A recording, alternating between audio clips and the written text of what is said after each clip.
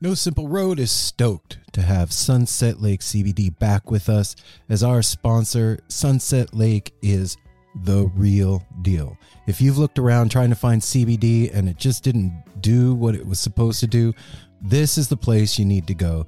They've got every kind of product you can imagine, including CBD tinctures with sleep gummies that are great for getting to bed, CBD gummy bears and reishi-infused chews that can help bring you a little bit of calm in a stressful day. They've got salve. They've got smokable hemp flower that's great for folks like me that don't want to get stoned and paranoid but want to have the benefits of cannabis. Well, now you got it. And they even carry CBD products for your pets, man. I'm saying this is Darwin approved stuff. Go over to sunsetlakecbd.com and check out the full range of what they have.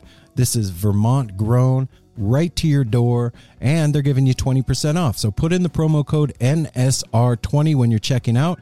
You're going to get 20% off your whole order. And I know you're going to love it. They even have subscription options open for you, so you don't forget to get your medicine. Go check out Sunset Lake CBD, everybody. Hey everyone, Chris Pandolfi from the infamous String Dusters here to let you know that my podcast, Inside the Musician's Brain, is back on the airwaves for Season 4, which means it's time once again to get deep with influential musicians from all across the musical landscape to really understand and translate the lessons of success, failure, inspiration, and hard work that are behind the music and the artists that we love. My guests this season include Rachel Price from Lake Street Dives, Sam Bush, Chris Wood, Chris Funk from The Decemberists, Lindsay Liu, MC Taylor from His Golden Messenger, and more. Check us out, and thanks for listening.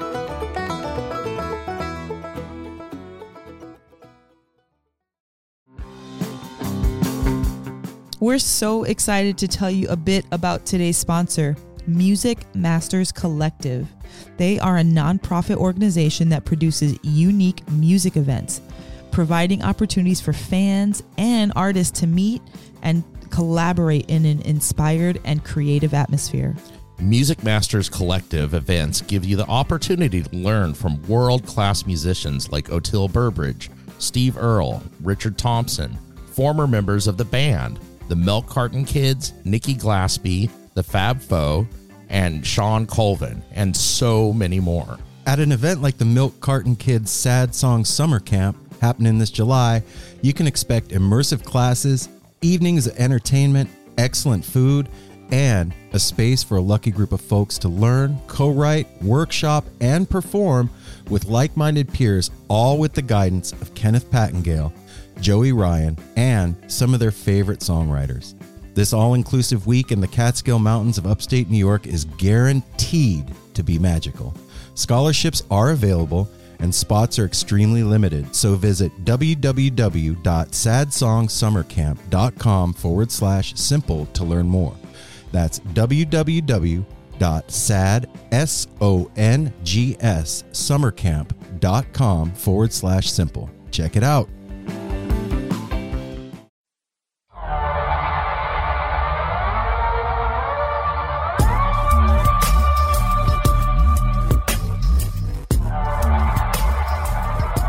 Welcome back, No Simple Road family. How's everybody doing out there?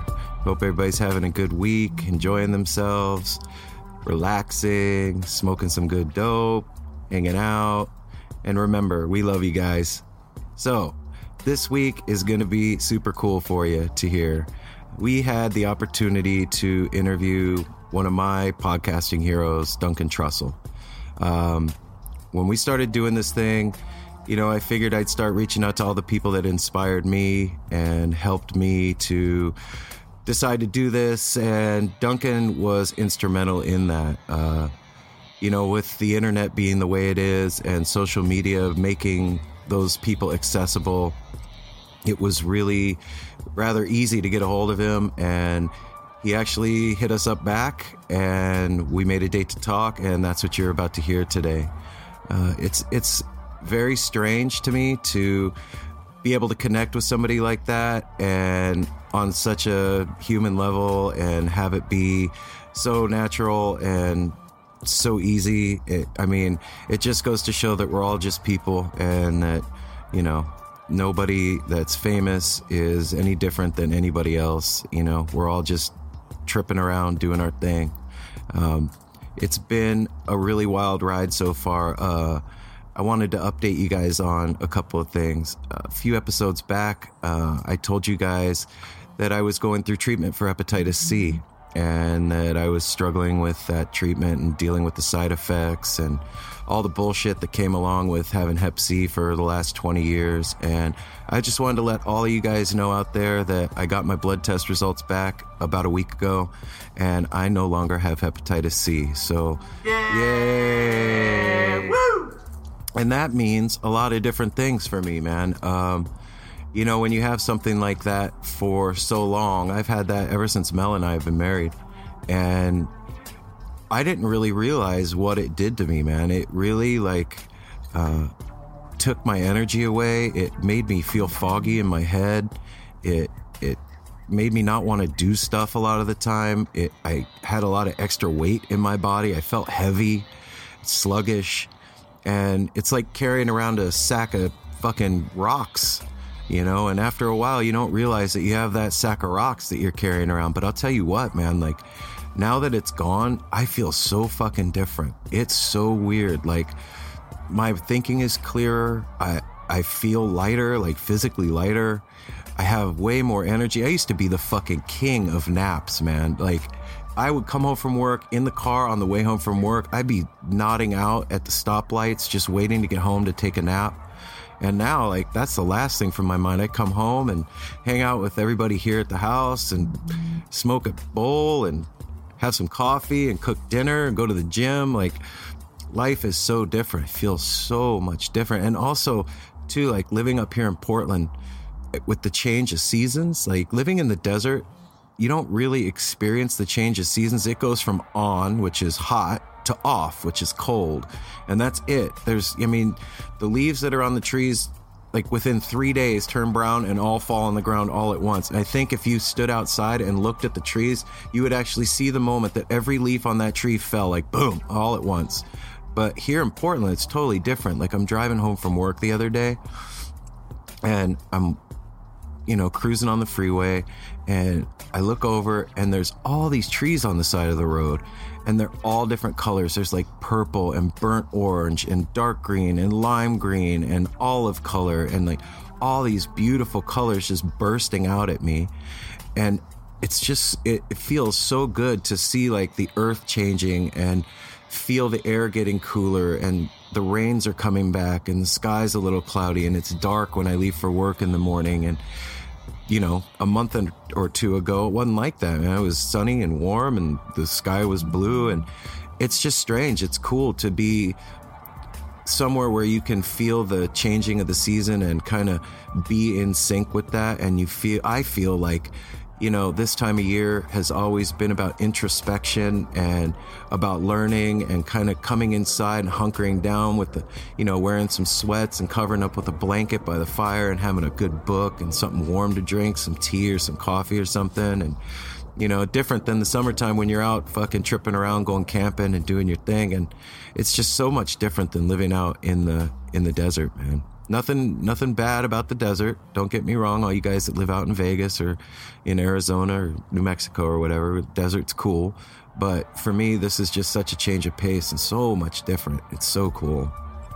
And then having the Hep C be gone on top of that is really a new fucking awesome, fun experience for me. And I hope that it's coming through in the show, and I hope you guys feel it, that, I've got more energy and more awake and more alive and more alert and get more comfortable behind the microphone. And so this interview with Duncan, man, is the culmination of that. I feel like it was like this milestone for me, that the Hep C was gone, and then I connected with one of my peers, one of the guys that I look up to, and it's been a wild ride so far. So yeah, the business stuff of the show, guys, keep the feedback coming.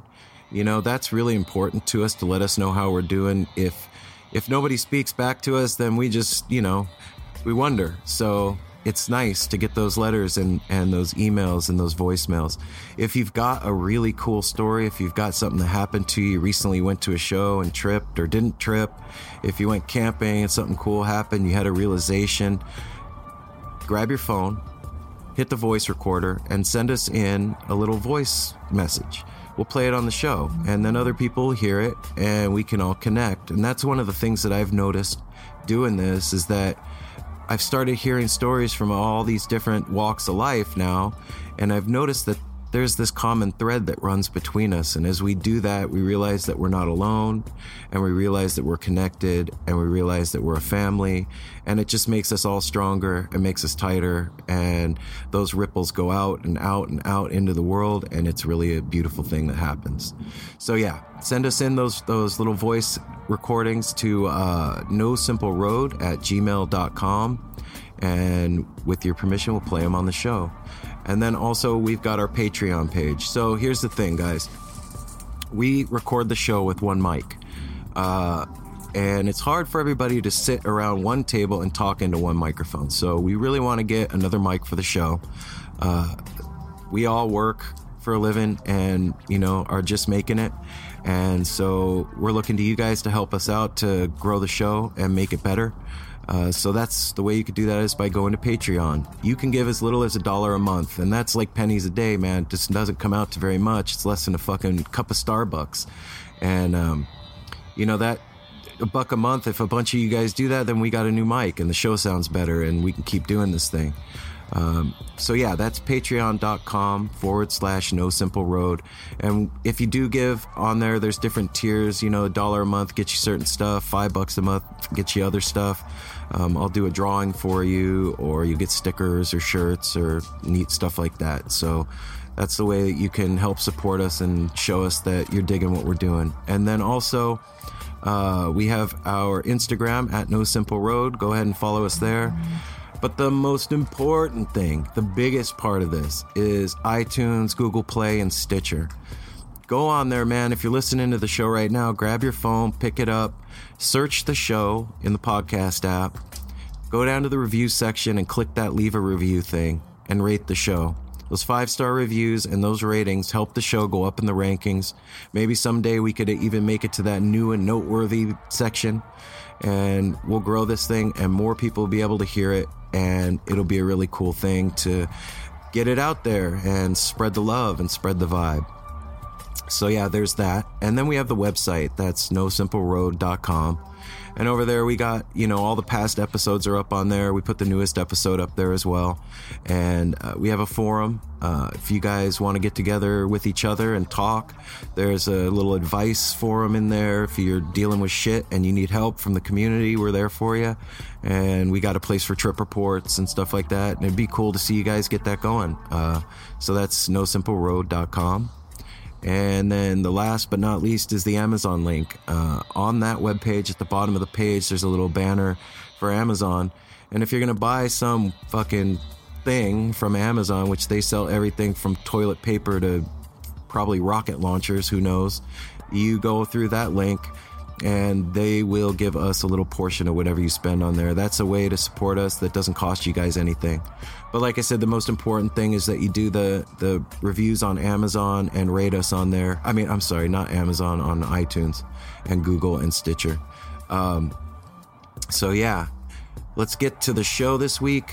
It was really fun talking to Duncan. He's a rad guy, and we connected, and he actually loves the dead, and we talked a little bit about that. And yeah, so without further ado, ladies and gentlemen, I give you Duncan Trussell.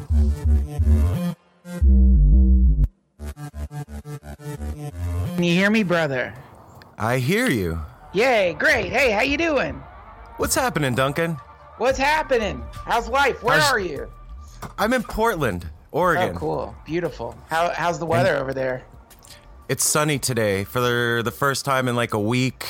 And nice. It's like, 50 degrees. We're sitting out on the porch. My hands are cold. It's fucking awesome. Awesome. Where are you at? I am in New York. So you recently moved there, right? Yeah. Well, I'm kind of going back and forth right now, but I'm in New York right now. Yeah. But my apartment's here, but I'm going back to LA for a few months next week. Very cool. It sucks, man. Like, I don't know, like last month or something, you were out here for that float tank conference. Yes. And I found out the day after, and I was like, "Are you fucking kidding me, son of a bitch? I wanted to come meet you, dude." Damn it! Next time, I come to Portland fairly frequently, at least a few times a year. Yeah, it's a cool city, dude. We moved up here like about a year and a half ago from Las Vegas, and it's been a total 180 of life coming up here. Yeah, it's beautiful. It's a magical place. It really is. It's one of those places that I secretly kick around in the back of my head, like, oh yeah, this is where you could move when you were done living in big cities. Yeah, totally. It feels like that. It feels like you're in the forest, and the forest just happened to let people live in it. Yes. Yeah, That's right. and the energy here is really cool. Like having all the greenery around and having the ocean not far away, and just the vibe here is super mellow and cool. The totally strip different clubs, than New York. Clubs. Yeah. You can't forget the strip clubs where you can watch somebody dance naked and get a steak. It's fucking important in life, right? Yes. So I just wanted to meet you, dude. Honestly, I wanted to meet you and talk to you. Thank you. I started listening to your show, I don't know, maybe about 7 months ago. Thank you. And it was really strange for me, the experience that I had listening to you, dude. I have this inner monologue that goes on, and you were like putting to words all this shit that is in my head that I couldn't like get out. Interesting. That's a fun thing to think about, isn't it? You know, that's a good. Is this your podcast?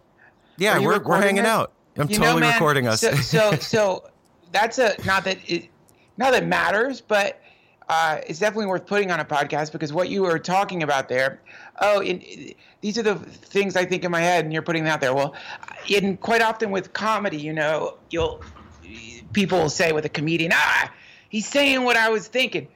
But what I like to think about is, well, where are the thoughts coming from, right? So, you know, the whole thought process, when you say I'm having these thoughts in my head, where are they coming from, right? Because it's not like you have to decide to think. You know, like if I'm going to do push-ups, I have to do push-ups.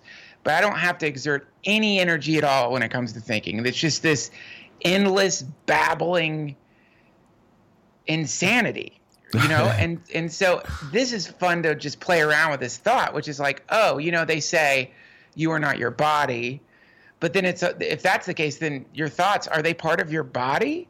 Are you your thoughts? Where do your thoughts come from? And then you can start imagining something, which sort of brings us to this like quote that I've heard, and I always get mixed up with who said it, Huxley, or I'm not sure which one who said this. Easy Google search, but the madman sinks in the waters upon which the mystic swims, right? So what I'm about to say is the horror of the madman and the joy of the mystic, which is the idea that the things that you are thinking are your thoughts are not truly your thoughts, but are actually transmissions coming into your mind via the antenna, which is the sum total of all the quantum and macro elements of your body connecting to the universe. So when you say, oh, you were saying the things I think, shit, man, maybe we're just both tuning into the same thing. You know what I mean? Whatever that frequency is, we're tuned to the same radio station. Yes, that. Yeah. Totally. And it's funny too, like other just little similarities, like nerdy shit, you know what I mean? How you're into Warcraft and Stephen King and the Gunslinger and just little shit along the road. I was like, man, I got to fucking get to know this guy. Thank you. What an honor. There's a friend out there waiting. Cool. You know? Yes. Yeah. And then you were interviewing Dean Del Rey, and so I don't know like what you know about us, but like it started out as a Grateful Dead thing. Like my kid bought me a podcast microphone, man, and was like, Dad, and my wife too. They were like, hey, you should do a podcast about the Grateful Dead because you know I love that. I love that shit. Yeah, they're awesome fucking people, and it's just organically, whatever that means, turned into just us hanging out on the porch and talking to each other. And these conversations that we're having are doing stuff for people. And it wasn't intentional up front, conscious, we're going to do something to change, whatever. But it started happening, and so now I'm riding the wave. And I don't know, it's getting people like you to talk to us, and it's just really cool. And it's an honor, dude, to talk to you, to be honest. Yeah. Likewise. I mean, we talked to Ed Liu a while back, and, Ed's a real humble guy. And I told him, Ed, I don't know if you know this or not, man, but you're a teacher. You're teaching people. And same for you, Duncan. I've learned a lot from listening to your show, man. Well, thank you. And it's helped me put together a lot of non sequiturs in my head and shit that was kind of broken. Great. Yeah, for real. Thank you. And so back to what I was saying, I listened to you talking to Dean, and you guys were talking about the dead, and so I was like, well, there's a commonality we can connect on that for sure. And go ahead. I wasn't going to say anything. Oh, okay. I just wanted to, I guess, kind of dive into that with you a little bit and find out, like, what's your experiences with them, Oh, yeah. I mean, well, so, how does it work with the dead? It kind of works where it's like a chiropractic adjustment. If you're lucky, the universe gives you this chiropractic adjustment and you love the dead. If you're lucky, the click happens. And when it happens or how it happens, who the fuck knows? But if you're lucky, you'll be listening to them. And your initial exposure to them is going to be, your reaction is probably going to be a lot like, I don't know. Some people have better karma than others. But I remember my first, contact with them was actually, interestingly enough, with the first girl that I had sex with in this incarnation. Joy Watson drove a VW, was a deadhead, and would play the Grateful Dead, and I didn't like it. I would listen to it, I didn't like it. And then when did it happen? I remember one night, one of my best friends driving me home. We were stoned, and he put on, what was it? The classic Ripple. Okay. But we were stoned. I was with my friend. We love each other. It's like, high school fucking friends. Like you're in it's like you're young and you're like stoned when it's really illegal to be stoned. Like back then we didn't have any fucking, even the idea of the potential of cannabis being legalized was just like a thing you would talk about in the same way you talk about like a UFO landing or something. Totally, like aliens showing up. Yeah. Like it feels like it's gonna happen, but it's probably never gonna happen. So it's like that kind of love, and then like being high, and then suddenly my friend's driving me home, which is always a sweet thing to do, and a Ripple comes on. I'm listening to it. And it's like, oh my God, yes, this is so beautiful. What is he saying? Listen to those lyrics, my God. Holy shit, what fountain is he talking about that was not made by the hands of man? What did he know? What did he know? Right. Is this a transmission? What is he saying? This is encoded for sure. Totally. What is that? And then that was the beginning of it. And then once you make that emotional connection to them, then you can, then you have a little bit of a compass to help you navigate through some of the more heady waters, so that you can get more of an idea of what they're doing. And then of course you start reading, God, what was that famous Grateful Dead book? Jesus Christ. Not the electric Kool-Aid acid test, no? No, there's this book. I had this book of the Grateful Dead. And all this is converging with me discovering LSD. And here's a band that was connected to LSD. And again, back then, man, maps existed, but it didn't exist in the current form. There was not the Multidisciplinary Association of Psychedelic Studies about to get MDMA legalized. There was not the Johns Hopkins studies. There was no internet. There was no reference point to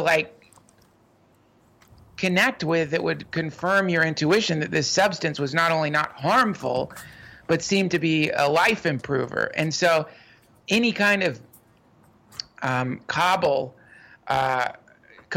of individuals like that was being artistically inspired or influenced, or that was in some way or another in the DNA of the band, there was LSD, was just a real potent and powerful and empowering thing. Because at least here is an example of what can come of it, and it's beautiful and inspiring. So that's how I got into it. Well, yeah, and it's like what you were talking about a minute ago about how, like, you know, tuning into that transmission of that universal mind, and you know, you're not your thoughts and all of that.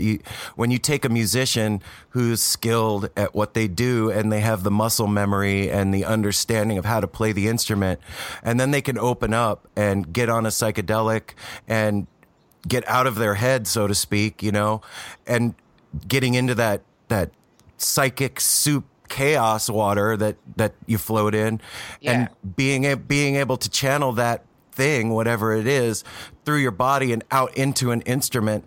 That was what they were doing. I mean, I always think of like the Grateful Dead is what happens when you take fucking bluegrass music and LSD and throw them together. You know, listen, man, it's the best.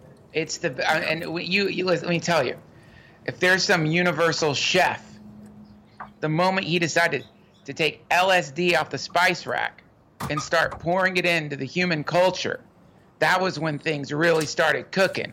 And the combination of LSD with just about anything outside of manic depression and people who are unfortunately dealing with a little glitch in the old biocomputer, the addition of LSD to any of these things, it will inevitably make that thing exponentially cooler.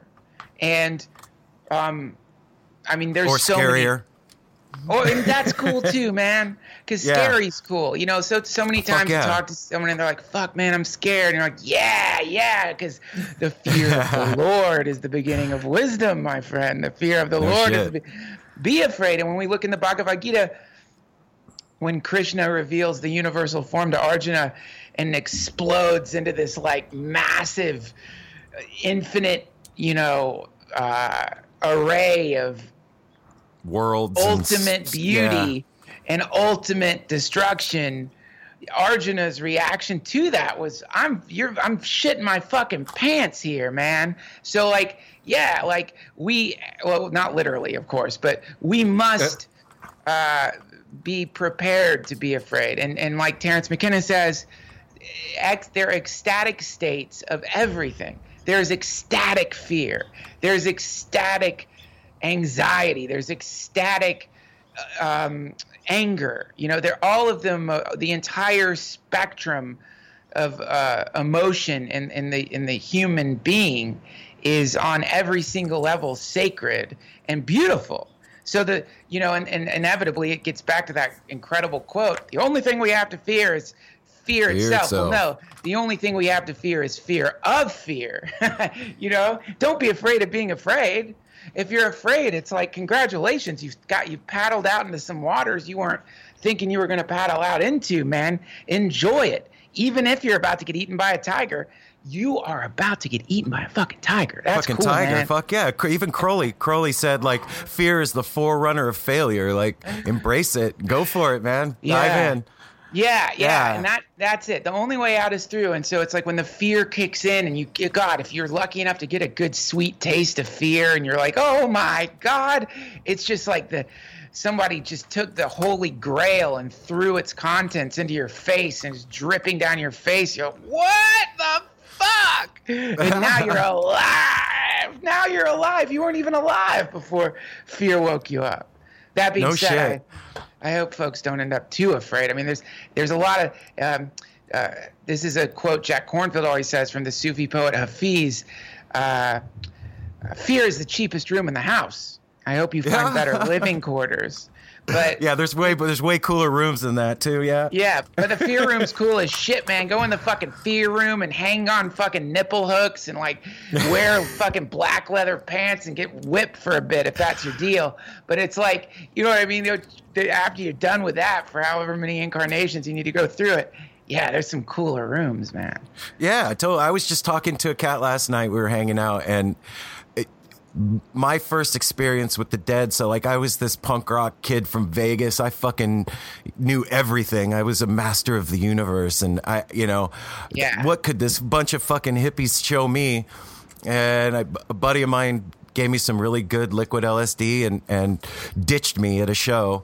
And my first experience was fucking insane, Duncan. It was complete, like, being faced with myself as I see myself reflected out in all these other people and all of my failures and all of my strengths and all of my shit just like displayed out in front of me as this cacophony of fucking music and sonic weirdness is happening around me. And I'm just like terrified that my ego's falling apart and my shoes untied. And I think I might've just shit my pants and, and I'm trying to get it together and, oh fuck, by the way, I got to move my body in front of these people. No fucking way. It's not cool. It's not cool to dance. Right. Like, yeah. And then finally, like, coming to the space in my head of like, okay, I'm going to let it go and I'm going to let it go through me and moving around. And then, oh shit, I can actually like play with this. And this is a thing that I can like move around in and finding my space in there. It was really a profound awakening point in my life. And it really informed who I am even today. And I've carried it with me. And so that's why I think, identifying with stuff is weird. Like, I'm a Christian, I'm a Buddhist, I'm a whatever, I'm a deadhead, whatever those things, those labels, whatever they mean. But for me, like, that was the moment I fucking woke up. Yeah. You know what I'm saying? So that's where I go back to. I'm like, okay, well, fuck it. You know what? Yeah, I am a deadhead. Whatever your negative connotation or your view of that thing is doesn't fucking matter to me. I know what it means for me, and that's my story, and I'm fucking sticking to it. Yeah. Yeah, man. I know what you mean. The label thing, I mean, it's like you're just sort of like, oh, God, I mean, it's always bad when you quote Charles Manson, but like one of the funny things is maybe one of the funniest things there is the Geraldo Charles Manson interviews, because like they're both putting on the show. It's great. But like, Manson also has LSD in his DNA, and I guess is an unfortunate example of what happens. Manson is really a story about the dangers of centralization, but as all cults and cult leaders are. But he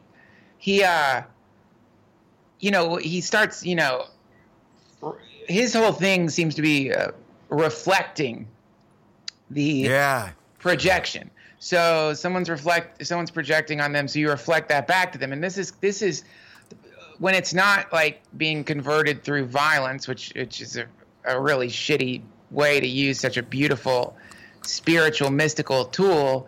It's a really great teaching method, because what you could do if someone's projecting some shit onto you is, instead of doing what can inevitably happen subconsciously, if you aren't mindful, you will turn into their projection. If you're around a person who has enough potency, or you've sort of imbued them with enough potency from your own respect for them, and they start viewing you in some certain way, then you will begin to conform to that vision if you're not careful. And this is one of the great secrets of magic. And so many people don't even realize that they have become servants of a magician. And so many magicians don't even realize that they're magicians. They just think that they're like, you know what I mean? But so what ends up, they just don't realize that their powerful and sort of inarguable perception of the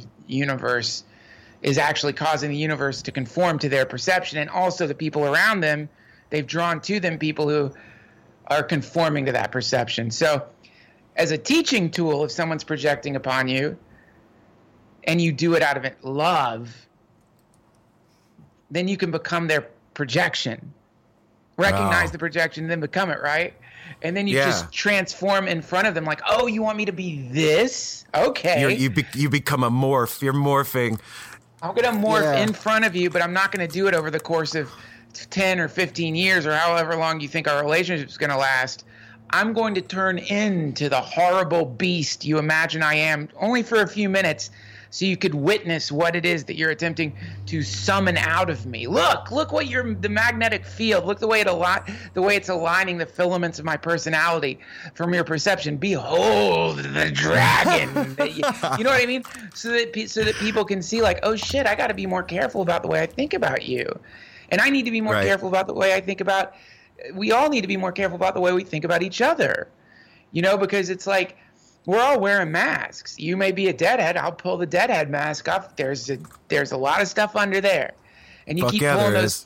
Yeah, and you keep pulling those masks off, you know, and then eventually you get into the field of unified consciousness, which brings us back to the Grateful Dead, because one of the things that they were doing was experimenting with telepathy through psychedelics, right, and music. Totally, and whatever. Yeah. That's not something that people talk about a lot. And so go for it, man. I want to hear what you think. Well, I mean, I think this is kind of the, you know, again, like what ended up happening is a lot of us, you know, came into contact with this very powerful sacrament that is still in the process of being, you know, enshrined as a sacrament. And with, you know, as many early religions, the followers of the early religions quite often they get the shit kicked out of them. They get arrested by power. It's no different with LSD.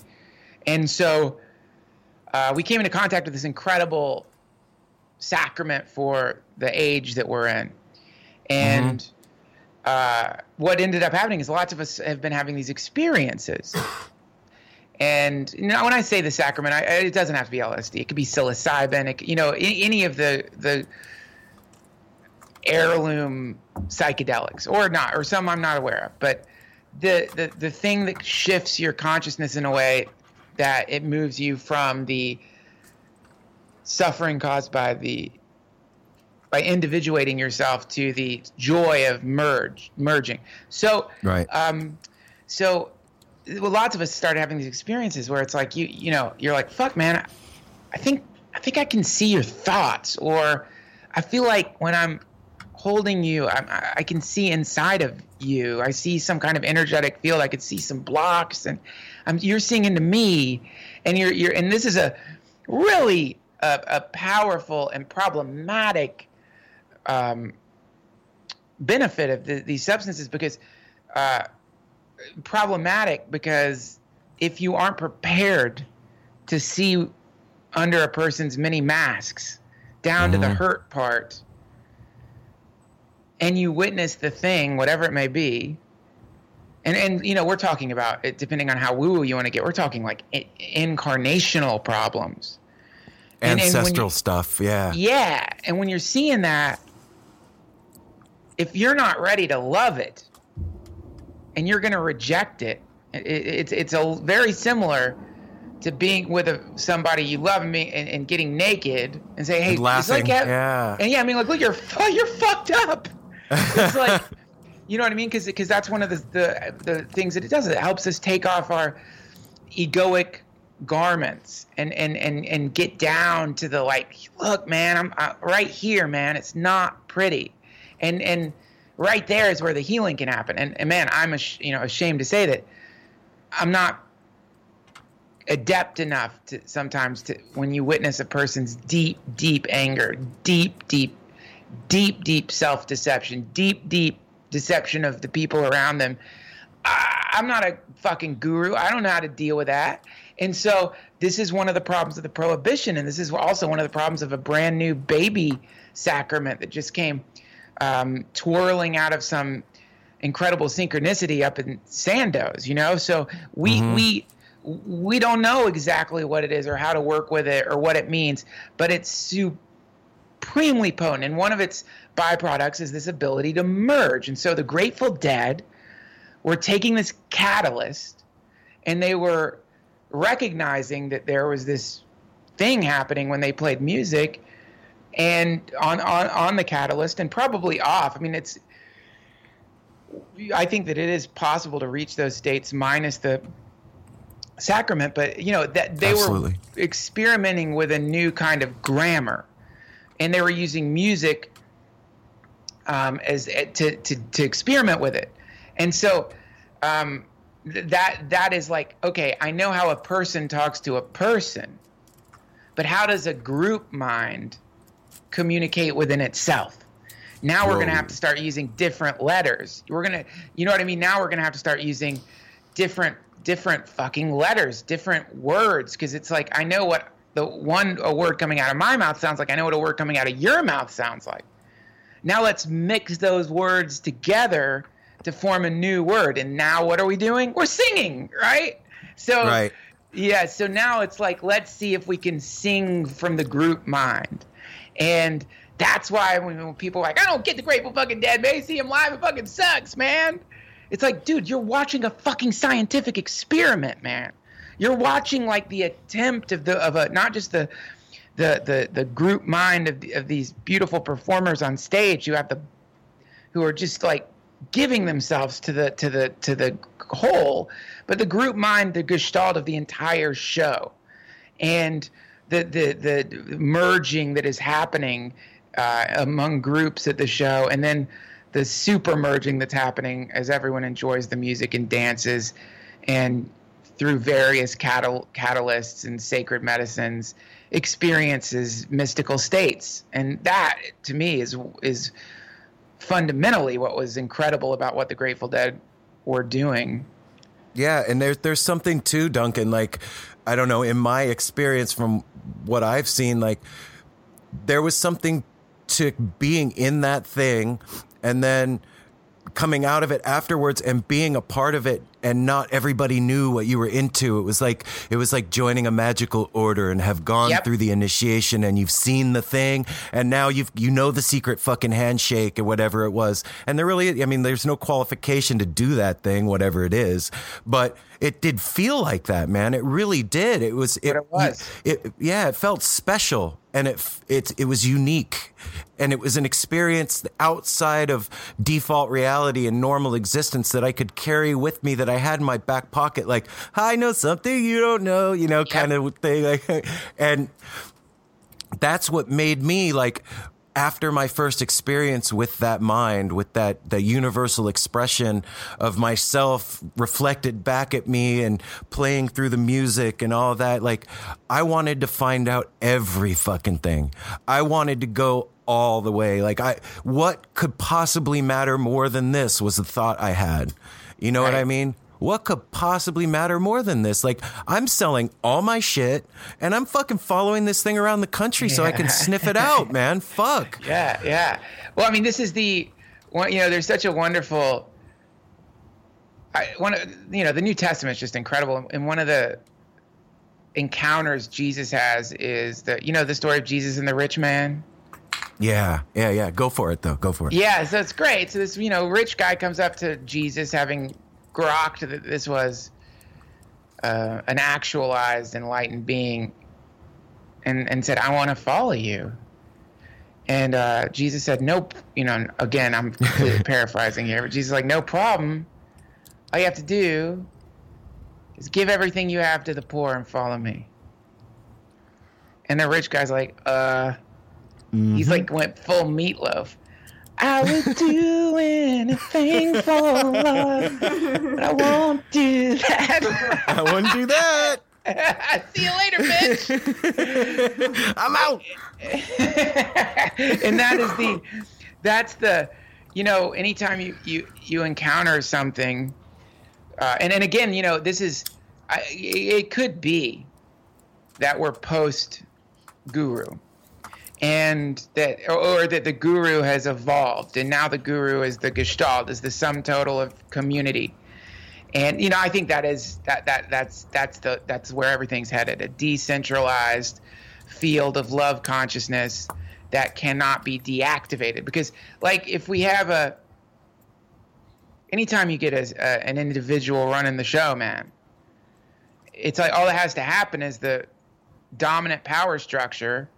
And unfortunately, we're in an era where dominant power structures seem to be running in a way that is antithetical to love and what the dictates of love. So that means that by becoming if you were to become a servant of love, messenger of love, friend of love, whatever you want to call it, then you immediately would become an enemy of the state if the state's existence depends on suppression of love, right? So this is a problem. And the fix of the problem is, oh shit, okay, what we're going to do here is we're not going to have any more representatives in the form of the individual. Because what ends up going down whenever that happens is they nail them to crosses, they shoot them, they nail them to cross, they arrest them for nothing. They arrest them for nothing, man. They arrest them for nothing. For growing plants. You know? So it's like, okay. Gotcha. So that's the game we're playing. The game is if you identify a leader in our community, you take them out. Okay. So here's what we're going to do. There's no more leaders. Now we're going to be decentralized, and we're going to trust that thing that we were talking about earlier, not the, scary mind babble, but the deep, still, quiet voice inside of all of us. These are the marching orders, and we're going to have the guts to trust it. And we're going to have the guts that it's going to bring us to the people we need to be brought to at the time we need to be brought to them. And we're going to have the guts to know that we are part of a thing that is so powerful and beautiful and real that it's going to change the entire planet, because world peace is truly possible no matter how many forms of subversive government state propaganda want people to think that is an absolute ridiculous woo-woo-y, yeah, whatever, flower child. It is possible, and it's happening. And so people like you, when you come into contact with the very first flickering flames of this revolution that's happening, you realize, oh yes, nothing is more important than this, because you love the earth. And you recognize, oh, okay, yeah, this is going to some way or another that I don't quite understand. This is part of something that's going to transform the planet into a planet that I want my kids to live on. Right. And you know what I mean? And when that happens, you're like, yeah, I don't need anything. I don't need stuff. A fucking TV. Yeah, I'm good. I don't need it. I don't need to have a whole house full of crap. I just want to be in this fucking soup. Yeah, I want to be in this soup. And there's something that you're saying, dude, that a couple of days ago we had a conversation, and I don't know, it's part of that universal mind reflecting itself back again, talking to you, like the podcasting medium and these conversations that we're having. There's so much fucking crazy nightmare apocalyptic shit going on out there right now that it's over the top. It used to feel like this specter off in the distance, and I could shut it off and go, well, it's always been okay my whole life, and I can just kind of forget about it. But fucking things are different now, man. It's in your face, and it's up front. And then you have these little cells of people that are coming together, and we're talking, and we're sharing these ideas, and we're talking about things that people didn't normally talk about and weren't heard outside of your little core group of friends or whatever. Yeah, that's right. And there's something happening, man. There's a balance. There's a countermeasure that the universe is putting out to this darkness that's out there. And I hate to even use the analogy of light and dark, because it's all the same fucking thing. But this negativity that's being manufactured and poured down our throats, the universe is taking measures to protect itself, and it's you know what, we're going to fucking make these cells of people that are somewhat healthy and able to speak my language and broadcast out there, not literally, but figuratively broadcast these vibrations out through microphones and through instruments and through these things to kind of heal what's going on. And I really do believe that it sounds so hippie and whatever, but fuck it, man. I really do believe that just conversation like you and I are having right now has the potential to heal. Yeah. Well, I mean, this is, and healing when we think about healing, and what that means, on the planetary scale. You know, it's really exciting. And yeah, I think these conversations and the internet and what it's doing to help with the merging process. I think Timothy Leary said the internet is this generation's LSD. Now, I don't know which generation he was talking about, but I think he'd probably identified even in the early days of the thing, the potential that the internet has for merging. It's just either a thing is dividing or it's merging. It's one or the other generally. And then that's how you can usually know who's working for who. So you end up around a person whose like job is to divide and is trying to find the differences and is trying to amplify some hierarchical structure instead of, you know, kicking around the concept of like a fluid hierarchy, which is really like, you know, when you go to Burning Man or when you're in any kind of community, it's a fluid hierarchy. So whoever's cooking the food that night, that's the king. You know, like they're making our soup and they're cooking for us and the people, you know what I mean? But that person is not the king after, you know, we've done the dishes and now we're playing music. You know, the person who's DJing or playing music for us, they're the king now. Or, you know, when we're setting up our tents and we're building our structures, the people who are really good at that, that's who I'm taking my marching orders from. If you're making the fucking food and you tell me to go grab some tomatoes, I'm grabbing tomatoes, officer. You got it, brother. Whatever, you know what I mean? So we're talking about a fluid hierarchy. And we're talking about a decentralized sort of a decentralized modality, right? So this is this is where you can see right away. It's like, okay, so if there's somebody who starts marching around, who's like, I'll tell you when to cook the fucking food, and I'll tell you when to put up the structures, and I'll tell you when to wake up, and I'll tell you when to go to sleep, and I'll tell you what you can put in your body, and I can tell you who you can fuck, and all these things, then you know who they're working for. Now, they might just think, I'm a leader. I went to leadership training school. Yeah. But it's I could tick all the boxes. Yeah, but you're a fucking Satanist and you don't even realize it, man. You don't even realize it. You are a disciple of some dark archon that is, for whatever reason, hell-bent on making an entire species think that they're somehow versions of the species, as Terrence McKenna said, that are better than other versions of the species based on the way photons reflect off of their skin. And this is fucking obviously the height of insanity. This is one planet. This is one species.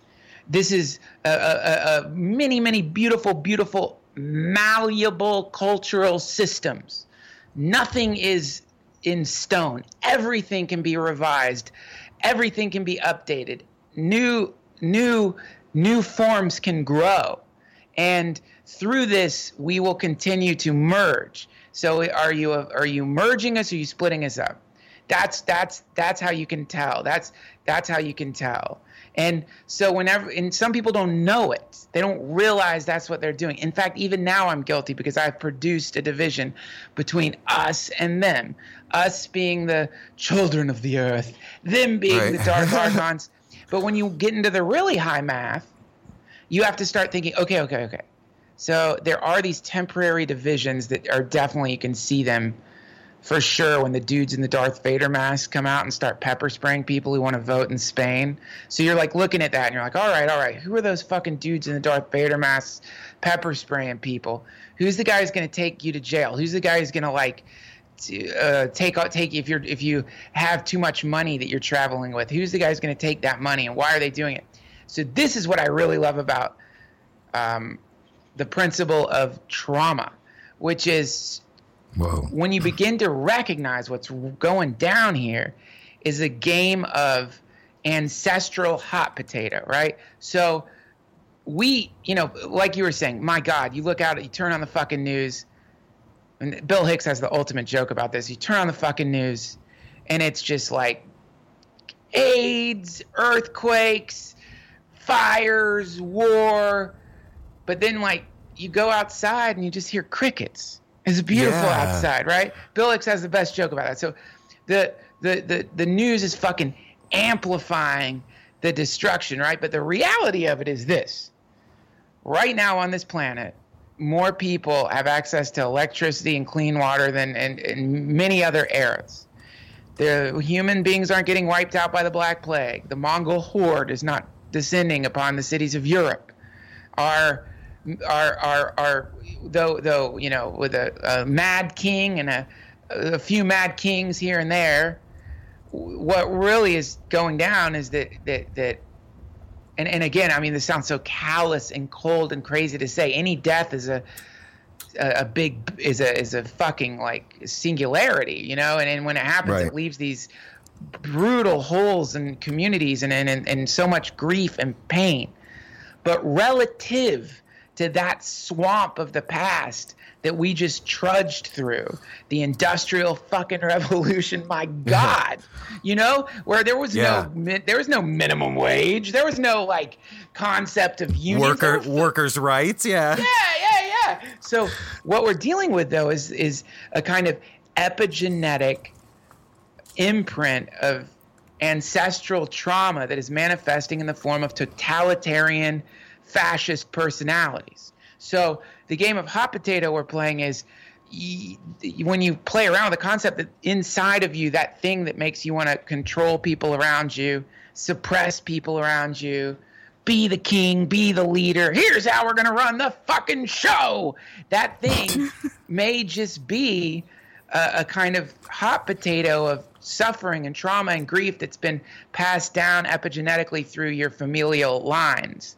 And that when it gets to you, you have this chance to perform an alchemical operation on this hot potato, which is to, instead of transform it from a hot potato made of the race memories of your family and the Holocaust, which really is imprinted on a lot of us, and the many horrors that have recently happened, into, if nothing else, a potato that has within it your devout faith that world peace is going to happen.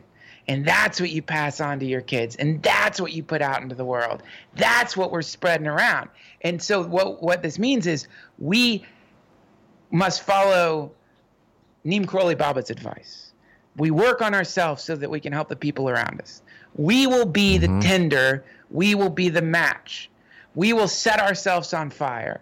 And those around us who are set on fire by our love, then they will spread this fire. And when the fire spreads, my friend, there is no fucking fireman that can put this out. There is no dude in a Darth Vader mask who's going to put it out. It cannot be extinguished any more than it replicates. Yeah. Yes, it replicates, and it is the most. It's more powerful than any kind of current technology. In fact, it is the source of technology. So that to me is what this internet thing is, and what podcasting is, and what that feeling is that we have. And that's what the Grateful Dead represented. And that's why when little temporary autonomous zones form around love fields like the Grateful Dead, then what you're talking about when you go back out into the world with this great secret, well, you're on fire. You go out into the world and you've been set on fire. And the secret that you have is one of the great secrets. It's the surprise party that waits for us on the other side of death. It's the truth of the nature of what we are. And in a world where so many people have been accosted by the nefarious fucking paradigm put out by these sons of bitches who want us to believe that all we've got is the material universe and just stuff, and people are essentially cattle, and you know all that's important is your family, and everything after that means nothing, and look at all these strangers, you know, then you realize, oh my God, these people aren't evil beating us with these clubs. These people are in pain. These people are hurting. These people are the end result of a kind of tragic avalanche that our species has just gone through. And so the brighter we burn, the more likely that fire is going to start spreading into their enclaves. It's going to get past the psychic walls and barriers they've constructed to prevent being set on fire by love. And the more that happens, that's where the change happens, if you ask me. Praise God. Yeah, amen, brother. Fuck. It's like you were saying earlier, when we were coming up, I think we're kind of close to the same age. Like the thought of marijuana prohibition ending or psychedelics being discussed in the open was this fantasy land that we lived in. Like it was a cool thing that we thought about in the background. Like, wouldn't that be neat someday if that happened? And we've touched that field. We've seen that mind express itself. We've gone into that place and played in it and learned about it and done it. And while that's happening, it's doing the psychic surgery on us of all that ancestral shit that you're talking That's about. right. And those little doctors are getting in there and excising those tumors and those fucking smoldering wet lumps that are in there and pulling them out. And then when you come out the other side, you're different. And you take a look at yourself and you're like, fuck, I'm 50 pounds lighter. I don't have all this shit I'm carrying with me. And those psychic ripples are spreading. And the world around us is changing because of it. Just simply in the fact that I can sit here on my porch right now with my friends and I can smoke pot and I don't have to worry about the cops showing up and putting me in a fucking cage for smoking a plant. That's right. You know what I not mean? only that, you can record a conversation while you're enjoying that sacrament that is going to be transmitted infinitely into the digital medium. And that is incredible to think about. That's crazy, man. That's crazy. And there's responsibility in that too, though. You know what I'm saying? Like, I fucking tripped out, Duncan. After I did my first episode, I really laid my shit out there. Like, I was just like, you know what? I'm just going to be honest and tell my story. And if it resonates with people, it resonates. And I'm just doing it, going for it. And I fucking hit send on that computer. And I went to the grocery store with my wife. And I'm standing in the fucking produce aisle at the grocery store. And I had a fucking meltdown. I'm like, oh my God, my fucking dirty laundry's out there and anybody can listen to it. And oh my, what if my mom hears it? And my fucking boss, I'm going to lose my job. And what the fuck did I just do? I got to pull it down. And I saw somebody sent me a meme and it was Maynard from Tool and he was standing over a vat of his wine because he's a winemaker and I'm going to butcher the paraphrase of it, but the meme said like, I got a letter from somebody asking me if my wine was vegan and organic, and he's standing over the vat of wine with a piece of bacon, and he's like, here's my answer to whether this is fucking vegan and organic. Here you go, and it gave me pause, and I was like, you know what? I'm fucking me, and it doesn't matter what anybody thinks. I'm on my trip. And here we go. Let's go on the ride. And there's something to it, man. There's something to when you release yourself into that thing and just say, okay, I'm going to trust it. I'm trusting the process. I'm trusting the flow, and I'm not fighting anymore. And I'm letting all the walls down, bro. And here it is. Well, the confession booth is a very potent idea, isn't it? And the problem with the confession booth is it's a centralized booth. There's like one dude in there. You talk, you know what I mean? But this confession booth is the community, and the community is a poultice. It's a great community is going to wrap around you like some kind of medicated bandage, and it's gonna pull out your darkness. And one person isn't enough to do that for any other person.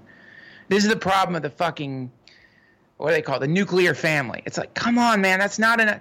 One wife, one husband. This is not enough to like help pull these things that you were talking about, the psychic forms, the karmic blocks. We need a community. And in a community, when someone's suffering, everyone will deal with the suffering of that person individually. So if you're suffering in a great community, or if there's just something bugging you, or even if there's just some question you've got about the world, In different ways, the community will come and talk to you. The people will just talk to you and they'll hear you. Or you'll start singing your song because you trust these people. They'll hear you singing the song and they'll know, oh, I know this song. I know how this song goes. And they'll heal you. They'll sing with you. And that's what a community does, you know? And so with the podcasting, one of my great joys in podcasting has been every once in a while I'll admit something. And the response is generally, no matter how much I'm dreading it, is generally one of love. And if the thing is so heavy that I can't say it on the airwaves, this other community of friends that I have, I'll say it to them. And they'll respond with love because they're my friends and they've been working on themselves. And that's the healing. So yeah, we need a community, man, and we need fearlessness. But also the fearlessness, if you're going to be yelling these things out, you know, there does have to be an implicit trust in the benevolence of the universe, and be prepared for the ego destruction that comes, you know, because, you know, right. There's some, you know, we have to, it's a,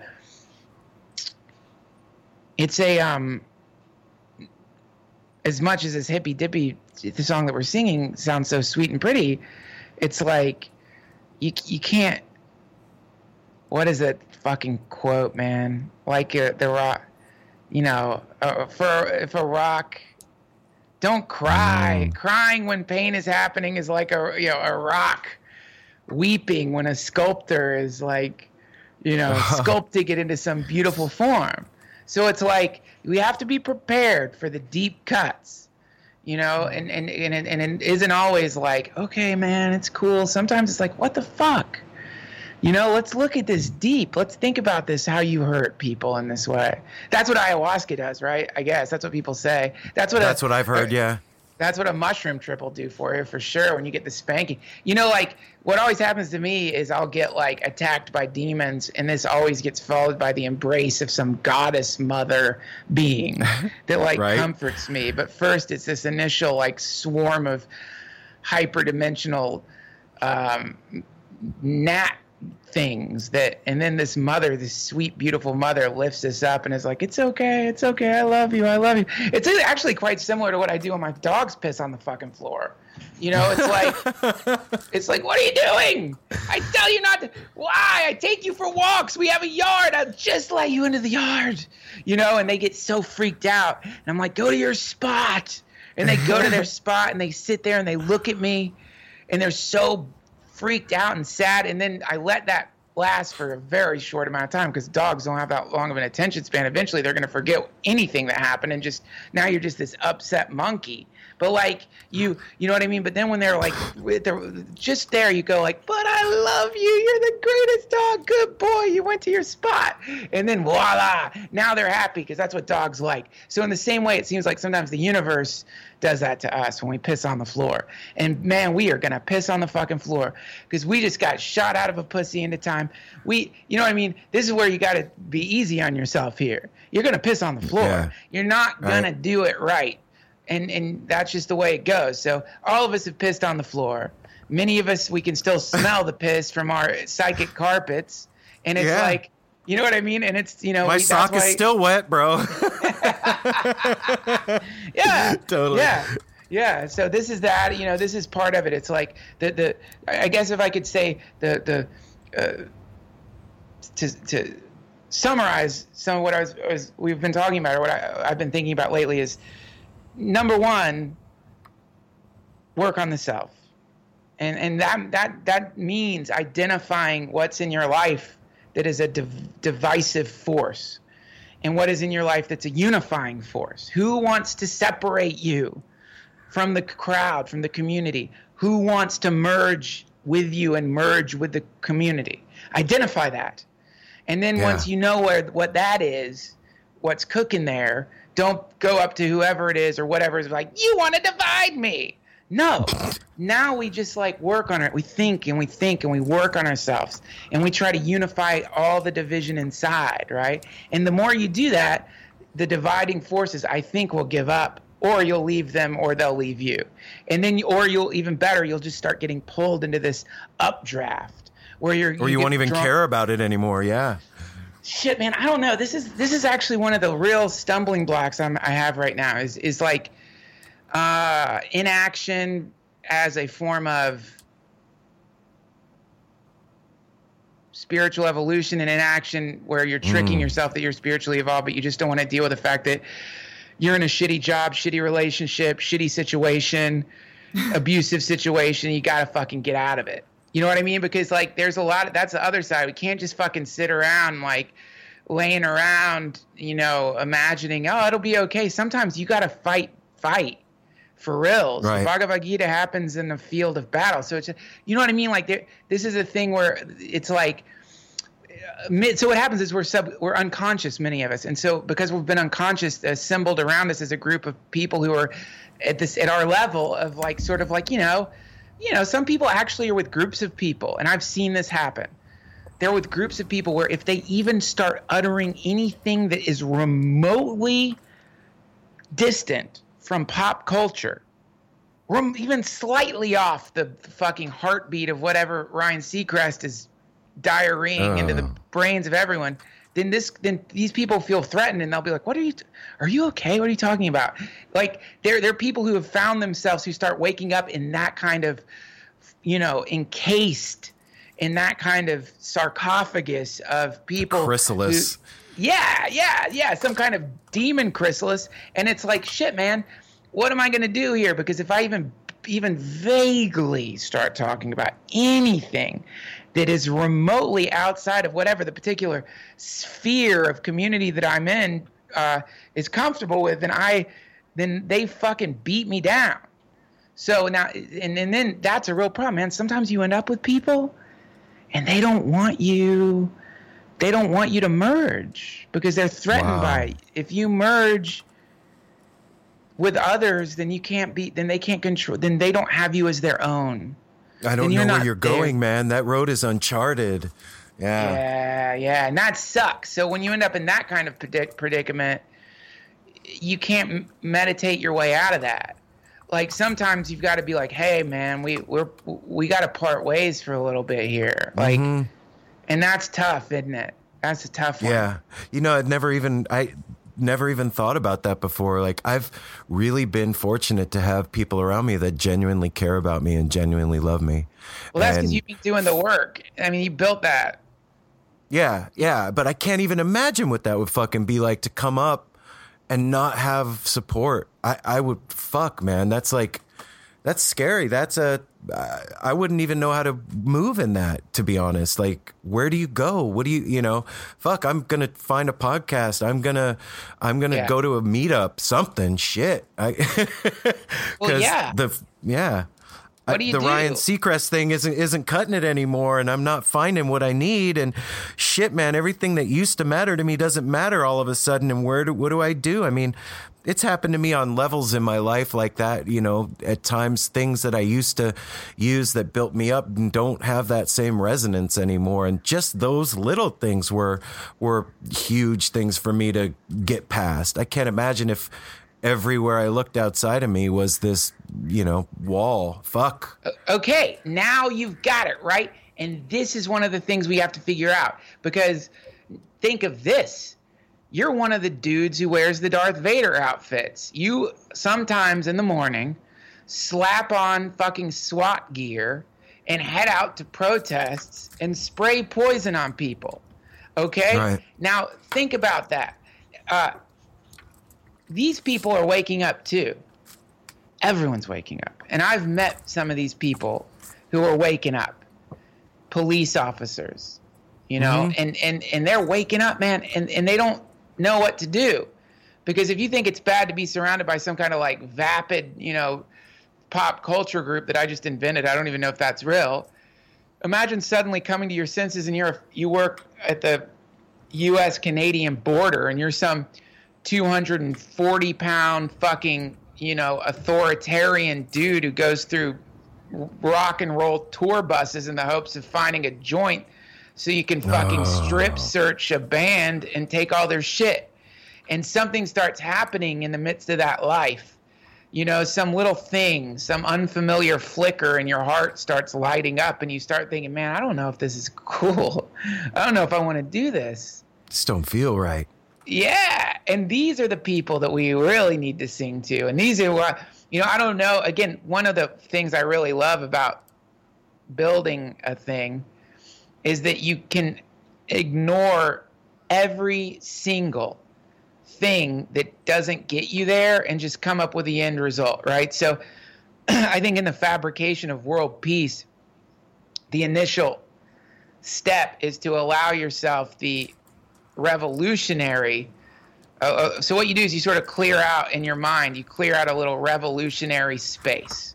And within this space, the way I picture it in my brain, anyone could picture it any way they want, is I create this, in my brain, there's this little sphere, like this sphere. Inside that sphere is Earth. And that fucking Earth, oh my God, man. It is a beautiful planet. It is beautiful. It's like, there's no, like, the concept of nationalism, it's gone. This is like a hyper advanced planet of people who are all communally working together and yet maintaining their ego identities for the sake of hedonism and fun and joy. And all in these two things, the communal connectivity and the joy. Man, listen, I don't want there's so many people I know who have the most beautiful, hilarious, quirky, glorious ego identities. I don't want those to go anywhere. These are amazing. I love people's who they are and what they can do and their talents. But in this world, these two things are working together.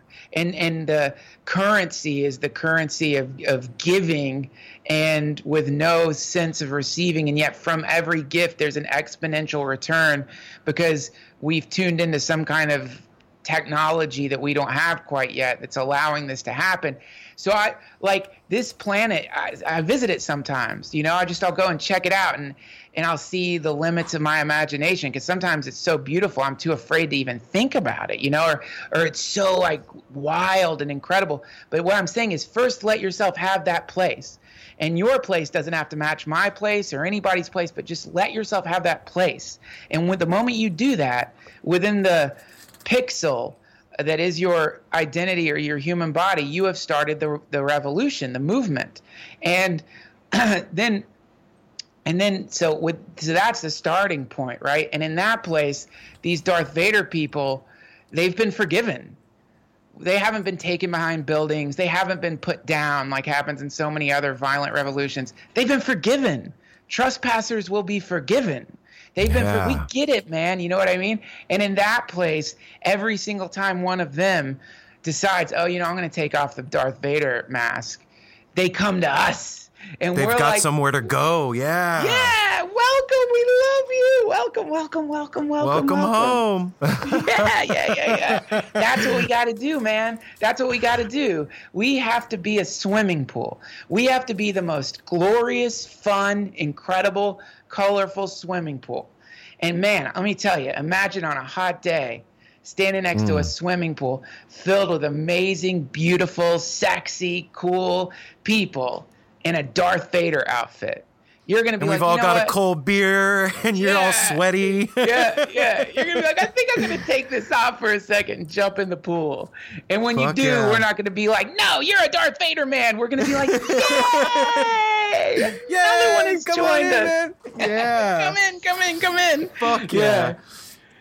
Duncan, man, that's fucking beautiful. Thank you for that, dude. Thank you. I love it, man.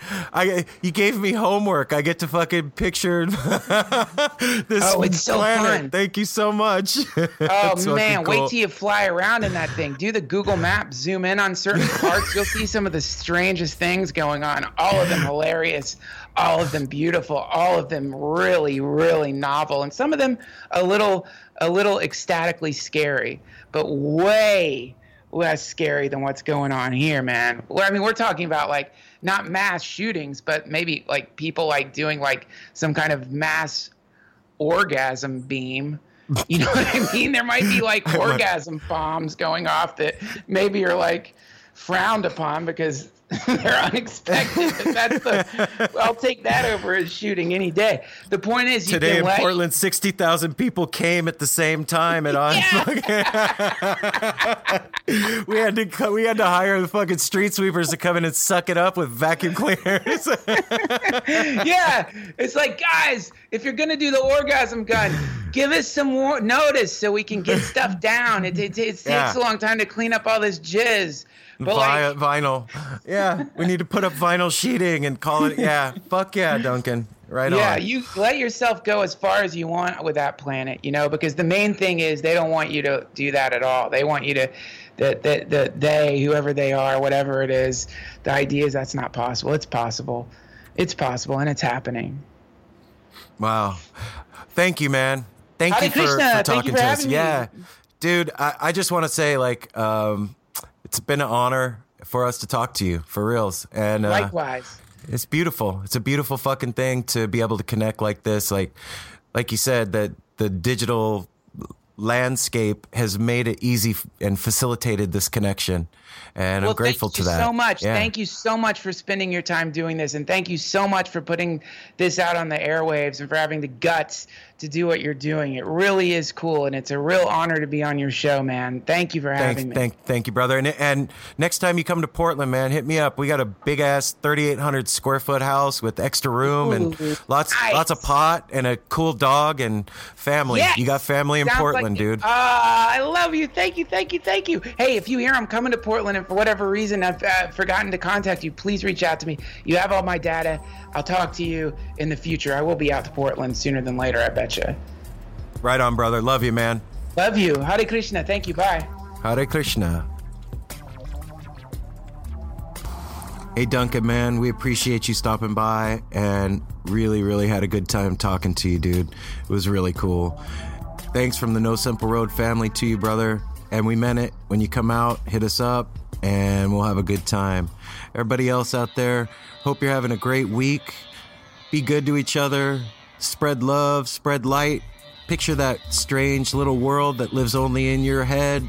Fly your Google Maps view around there. And remember, if there's anybody around you that you see that's waking up, embrace them, man. We need each other.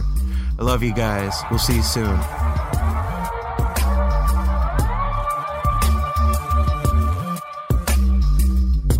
What is a city without its music? The legacy of the New York Philharmonic is incredible. Nearly 2 centuries of history. That's a lot of music and a lot of stories. I was sitting on stage for the very first time thinking, I can't quite believe this is happening. Join me, Jamie Bernstein, as we explore the history of the New York Philharmonic. It's the NY Phil story made in New York, a podcast about a city, its people, and their orchestra. Listen wherever you get podcasts.